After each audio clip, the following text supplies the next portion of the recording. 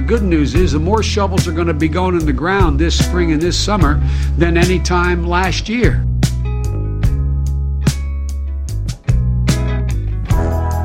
Hello and welcome to NPR's Planet Money. I'm Alex Bloomberg. And I'm Adam Davidson. Today is Tuesday, March 2nd, and that was Vice President Joe Biden at the top. He was talking about stimulus projects in Florida yesterday.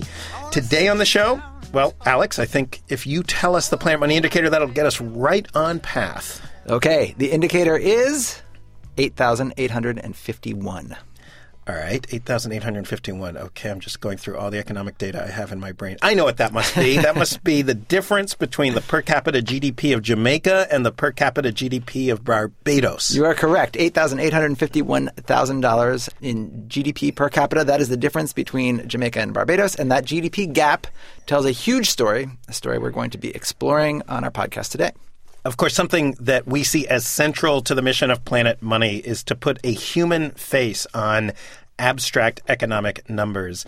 And Alex, you and I have said many times, there is no number more abstract but more important than GDP per capita. Right. When economists talk about GDP, it's like they're talking about love. And you often are like, what are you? Yeah. What are you talking about? It's for them, it's so important. For the rest of us, it's a bunch of letters and words that we don't understand. But GDP per capita, basically you divide the amount of money that is spent in a particular country in a year by the number of people in that country. And what that tells you, in rough terms, it's a way to compare how rich different countries are. Right. So Jamaica's GDP per capita is $5,571. Barbados's is $14,422. So that's a little over $5,000 versus $14,000. Barbados is almost 3 times richer in GDP per capita than Jamaica.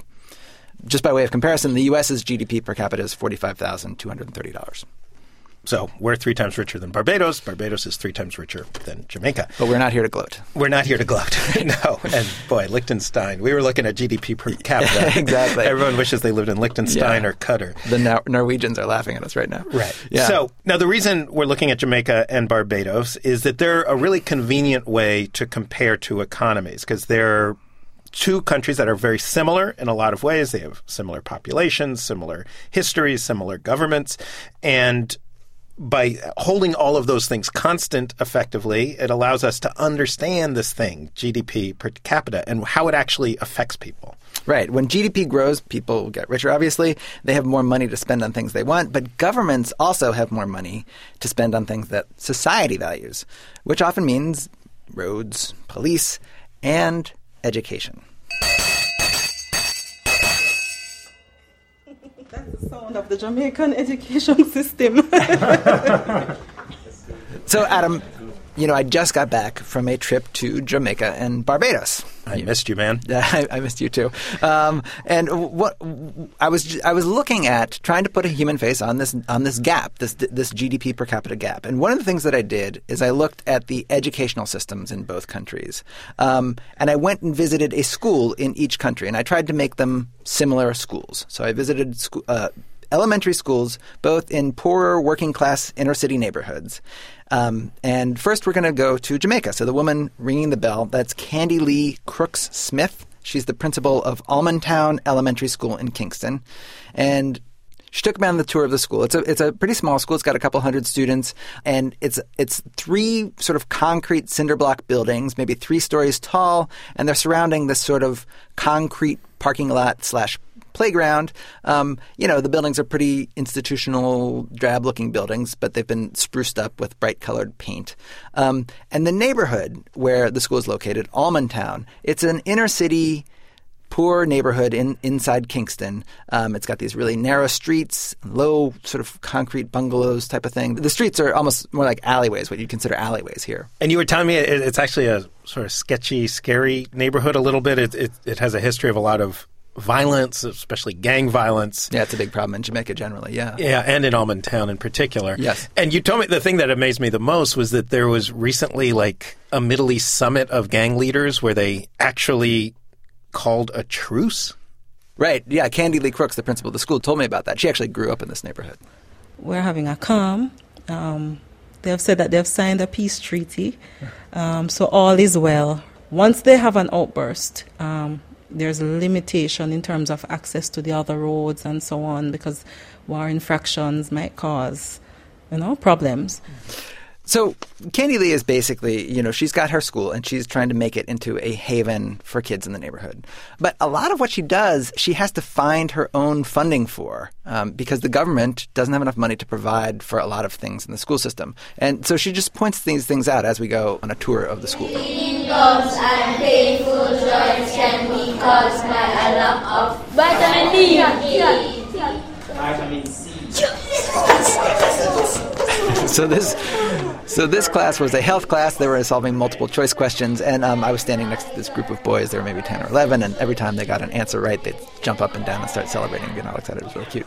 But Candy Lee pointed out that the new whiteboards that sat in the front of this classroom, they didn't come from the government. The whiteboard was actually provided by the teacher himself because the school can't afford to change the chalkboards. So you'll have teachers, as I said, the teachers have been working very hard. So where there's a need, if we can't help, they actually go into their own pockets and they fill the need. Mm. Yeah. I actually talked to the teacher who built the whiteboard. I bought the Formica and the plyboard, and I arranged and set it up myself. Did you just build it here? I built it here. So this kind of thing happens all the time at Candy Lee's school at Almontown Elementary. She's forced to scrounge for resources wherever she can because the government can't provide them. So, for example, we walked around the neighborhood with her a little bit, and literally, I'm not kidding, every person that she passed she knew, and most of them she'd somehow roped into doing some kind of work for the school. Like there's this guy who's like a sort of a part-time laborer, and he did like maintenance work around the school. There's another guy who was helping out with music classes, and the music classes themselves were actually, they only existed because Candy Lee had convinced a Jamaican pop star to pay for a music teacher for the year. The government didn't provide a music teacher. And even the U.S. government, she was getting money from. Almontown is part of this USAID-funded program called Expanding Educational Horizons, which provides money for schools in Jamaica. And through EEH, the Expanding Educational Horizons, Candy Lee was able to purchase some computers and a small computer lab. And the more I hear about Almontown and this amazing principal, I think, God, what about the schools that don't have such an amazing principal? Exactly. None of this stuff would have existed in some of these other schools because it's sort of up to her. The government can't provide it. Right. It's just her hobbling together all these charitable donations. And even with all the help she's been able to wrangle out of every single person in her neighborhood, Candy Lee is up against such long odds. It was so shocking to learn how the Jamaican school system works. Every sixth grader takes this competency test, and this is probably the most important moment of your professional life, and you're only like 11. Yeah, basically. If you score well on the test, you get to go to one of Jamaica's good high schools, which they call traditional high schools. If you score poorly on the test, you're placed into a different type of school. And this is so confusing to me. For some reason, the really lousy schools are called upgraded high school. Right, exactly. You really don't want to go to an upgraded. You don't want to go. Just keep that in mind. Traditional school equals good school. Upgraded school equals not so good school. And Candy Lee says if you land in one of the non-traditional, one of the upgraded schools, the bad schools, then your options for the rest of your life really are pretty limited. The odds are more against them. And what does that mean when the odds are against? What does that mean? They graduate and For most of them, in the non-traditional high schools, we have a lot of behavioral problems because these are the low achievers. And I think most of the students just basically give up. I know in times past, when I just started here, I taught the grade 6 level, and I had students who achieved 70s, 80s, and they were still placed in a non-traditional high school. But the students who got 10s and 20s, and they stopped working because there was no motivation there. I mean, I did my best, and I'm still in a school with those who did nothing. Technically, what we have done is to ration life chances. This is Andrew Holness. He is the Jamaican Minister of Education, and he's well aware of the problems facing students like those at Almontown.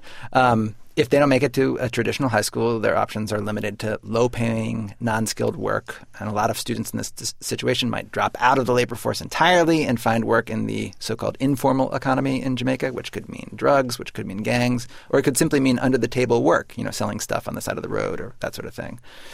And here again, the amount of resources the government has at its disposal to spend on education is a big problem. It's a big problem for Andrew Holness because there aren't enough schools in Jamaica.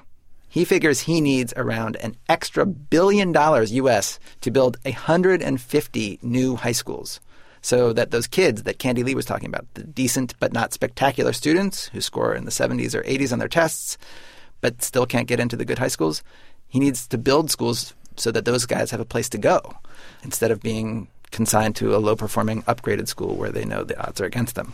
And because there's not enough high schools for kids like this to go to, that all-important test that Candy Lee's sixth graders have to take, it's not really a skills assessment, he says. It's a rationing mechanism.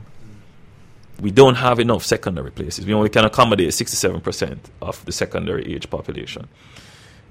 So we have to ration. So we select the best grades and then we place them in schools that have a track record that match their grades. But there's a strong correlation with doing well in primary school at that level and your economic background.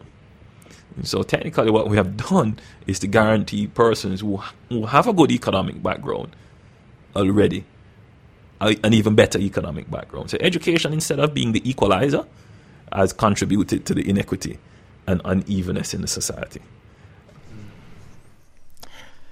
And so, Adam, of course, Candy Lee, the principal at Almontown, she knows all of this. She knows all these statistics. And basically, she knows that this test that they take in sixth grade is sort of determinant for the rest of your life. And it weighs on her mind. And in fact, there's this one student in particular that she says she worries about all the time. He gives a lot of trouble in school, behavioral problems, but he's a brilliant boy. Reading way above the grade 2 level, but he comes to school, he is unclean, he doesn't stay in the classroom, he fights a lot. And when I asked him, what would you like to become? He said he wants to be a pilot.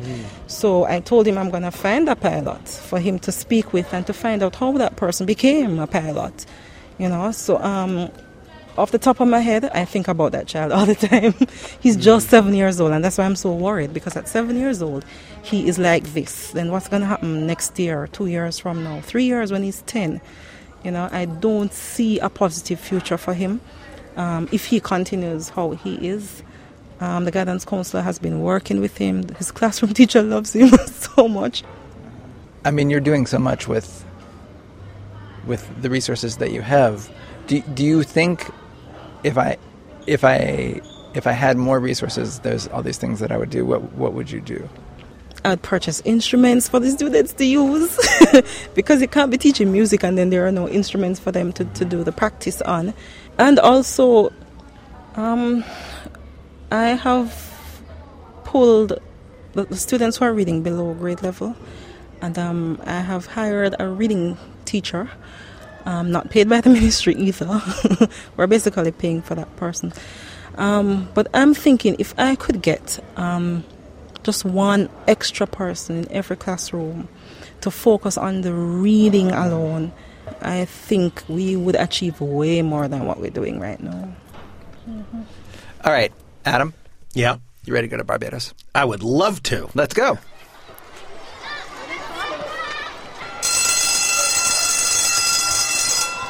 What does that bell mean? That bell means that we have to go back to our classes and start a new lesson. Oh, of course, I know that bell. That's the bell of the Lawrence T. Gay Primary School in Barbados' largest city, Bridgetown. That is right. I got a tour of this school with Beverly Paris, the principal there. And the neighborhood is very similar in makeup to Almontown, the school in Jamaica. It's a working class, lower middle class neighborhood. Beverly Paris, the principal there, says there's plenty of kids that come from one-parent homes. Some of the parents are in prison. Crime is a problem, although there's not anywhere near the gang warfare that there is in Kingston. But the school itself, it just has a lot more resources. Beverly walked me around from classroom to classroom, and, the classrooms looked similar in many ways. Both schools had lots of bright colors, lots of shapes cut from construction paper. But Beverly's classrooms, they just had a lot more technology. You can see the television on the wall and so on. So television, there's like a little cubbies and everything. I'm just gonna nice little desks everywhere. And I see up there there's a it looks like a server closet. that's the network system there for you. Yeah. There's a computer that you can get on the internet? Yes. Well, yes, anything you can get on the internet at any point in time of the day, yes. Mm-hmm. Yes. And, of course, it's not just technology. You remember how hard Candy Lee Crook-Smith was working in Jamaica just to try to get some kind of music classes for her kids. In Beverly's school, extracurriculars are just part of the regular day. We at 2 o'clock, a bell goes. Each of our students, every child in the school is involved in something that he or she likes. So you do things, you can do art, you can do football, you can play hockey, you can do traditional games, you can do table tennis, road tennis, you can do IT, computer, you can do public speaking. Well, Alex, did you find out if Americans can send their kids to these Barbados schools? I mean, it sounds amazing. And I'm picturing just like the best version of like a suburban high school in some wealthy suburb in America. It's not like that. Like you want to get that image out of your mind. And in fact, the schools from the outside, they don't look that different. It's like sort of the cinder block concrete construction, and but that's been sort of painted to spruce it up. But it's still pretty institutional looking. It's just that the school in Barbados just has lots more space, and the classrooms are just filled with more stuff, more equipment, more teachers, more specialists, that sort of thing. And in fact, I asked Beverly, the principal in Barbados, the same question I asked Candy Lee Crook-Smith, the principal in Jamaica. I asked her what she wished she had but didn't actually have. And she, like every hardworking principal everywhere around the world, said, she would love to have more stuff for her kids, and that she was often going fundraising to try to get more stuff for her classrooms, new beakers for the science lab, or educational games that the younger kids could play with, like clocks with the hands that you turn and stuff like that. But she emphasized she got quite a bit from the Ministry of Education. Basically, like at this school, we shouldn't complain because we have most of what we want. We would probably want a few smaller numbers. We'd want things like child psychologists at the schools and nurses and so. But we have it most of the time. We have person that we can call on. Once you call, somebody comes. We are pretty okay. We don't have much to complain about. That's the honest truth. We don't have a lot to complain about. The things that we complain about, we can probably not complain all the time. I got to say, Alex, you and I have been to a lot of countries, and outside of like totalitarian dictatorships, it is pretty rare to find someone saying, yeah, I have nothing to complain about. My government has given me everything I need. I mean, Barbados was really, I mean, we did these things when we were there. I went around just to interview random people in the street, and I went to this mall. I went to a mall in Jamaica, and I went to a mall in Barbados, and I went up to this one guy in this mall, and it was just this random guy, totally randomly selected. And I said, just tell me about life in Barbados. And literally the first thing he said was, well, we've been blessed with 40 years of excellent, excellent governance. Wow. Do you think we could get that in the U.S.? It was great. I couldn't imagine. I don't think you could find one person in the United States who would answer that question that way. Not one, I don't think. Right. Which makes it kind of confusing because obviously the point we're making with the schools is in a country where there's $15,000 in GDP per person, there's just more stuff for kids. There's more opportunity. Like a poor kid has more of a realistic expectation that they could climb up the socioeconomic ladder because if they're willing to work hard and they're bright, they'll get all the resources they need. Whereas in Jamaica, with $5,000 per person GDP, the government just doesn't have the surplus. There's just not enough. So they're actually it's tragic. They're dividing kids into basically at 11. Either you're going to have a potentially high-earning life or you're not, and that's that. And the statistics basically back that up. Like Andrew Holness, the Minister of Education in Jamaica, estimates that about 75% of sixth graders can read and write. So that's versus about 95% in Barbados, a 95% literacy rate. And I want to stress, like the Jamaicans, they know all this, and they were actually, I found, refreshingly forthcoming about what the problems are and how they're going to try to solve them. And they're actually, it seems like they're doing some pretty exciting things. Andrew Holness says that he knows he's not going to get any more money to spend for a while. Jamaica's economy is sort of contracting again, and they're in trouble. But that doesn't mean he can't improve what he already has. And he's trying to figure out how to get more of his elementary schools to operate more like Candy Lee's school, to operate at a higher level. And he figures that if he can get more primary school kids reading well, that would go a long way to solving sort of a lot of problems in Jamaica. Because, GDP doesn't just affect education. It works the other way. Education affects GDP too. And Holness says he wants to change the way that Jamaican policymakers have been thinking about education. He says they have to start thinking of education as an investment that will actually help the economy grow. the development of the human resource is not usually included directly as part of that equation that would generate growth. And we're saying it can't be. And we have seen where such flawed policies have happened.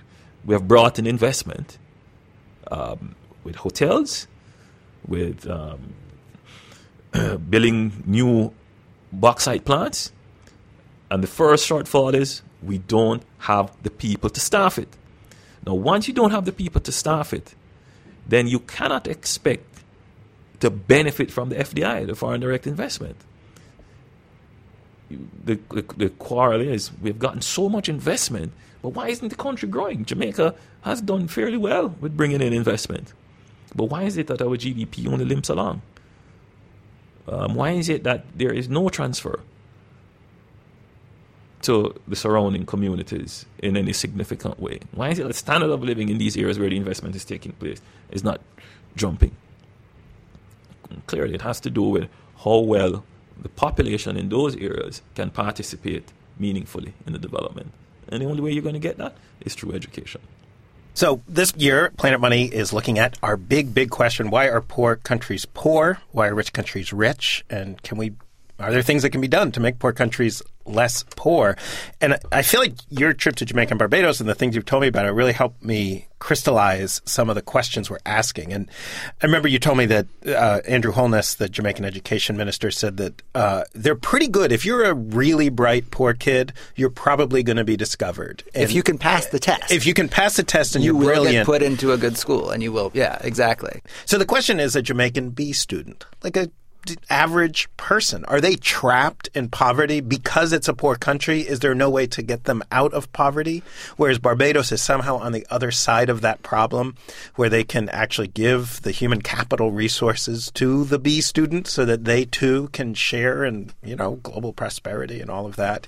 And Jamaica and Barbados are really good places to ask these questions, right? Because economists are always saying it's so hard for us to know anything for sure because we can't do experiments like natural scientists do. We can't hold everything constant and look at one variable.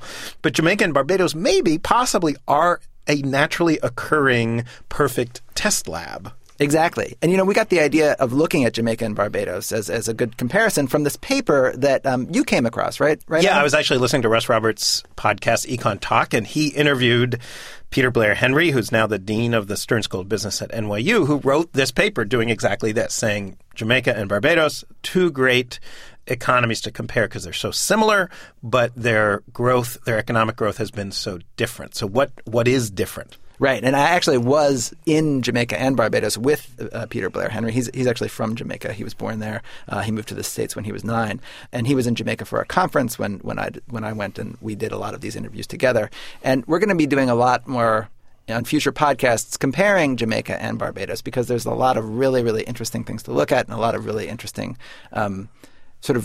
it sheds a lot of light on these questions that we're looking at. Why are poor countries poor, or how can they try to make themselves richer? And we'll also be continuing to look at Haiti. Hannah and I are going back to Haiti at the end of this week. Right. It's all the Caribbean all the time. Exactly. Well, it does. I mean, we're also planning our big trip to Africa, but that's a few months away. And it turns out that the Caribbean has such diverse economies that you actually can learn an awful lot about global economic issues by sort of island hopping in the Caribbean. Right. Because Jamaica and Barbados are very different, but then Haiti is on a totally different scale from Jamaica and Barbados, right? Yeah, vastly poorer. I mean, their GDP per capita is like an eighth of Jamaica's and some tiny fraction of Barbados's. Right. So I think that wraps it up for now. Please send us your thoughts, questions, comments here at planetmoney@npr.org. And also you can check out the blog for pictures of Candy Lee Crooks-Smith and her school. And also there's a cool chart comparing the Jamaican versus Barbadian economy. And I'm hoping that we will have a link up to the paper by Peter Blair Henry comparing the two economies. You can find that all at npr.org/money. I'm Alex Bloomberg. And I'm Adam Davidson. Thank you for listening. We go low rising. 'Cause we've got to come up. We've got to come up. Low rising. 'Cause there's no further for us to fall.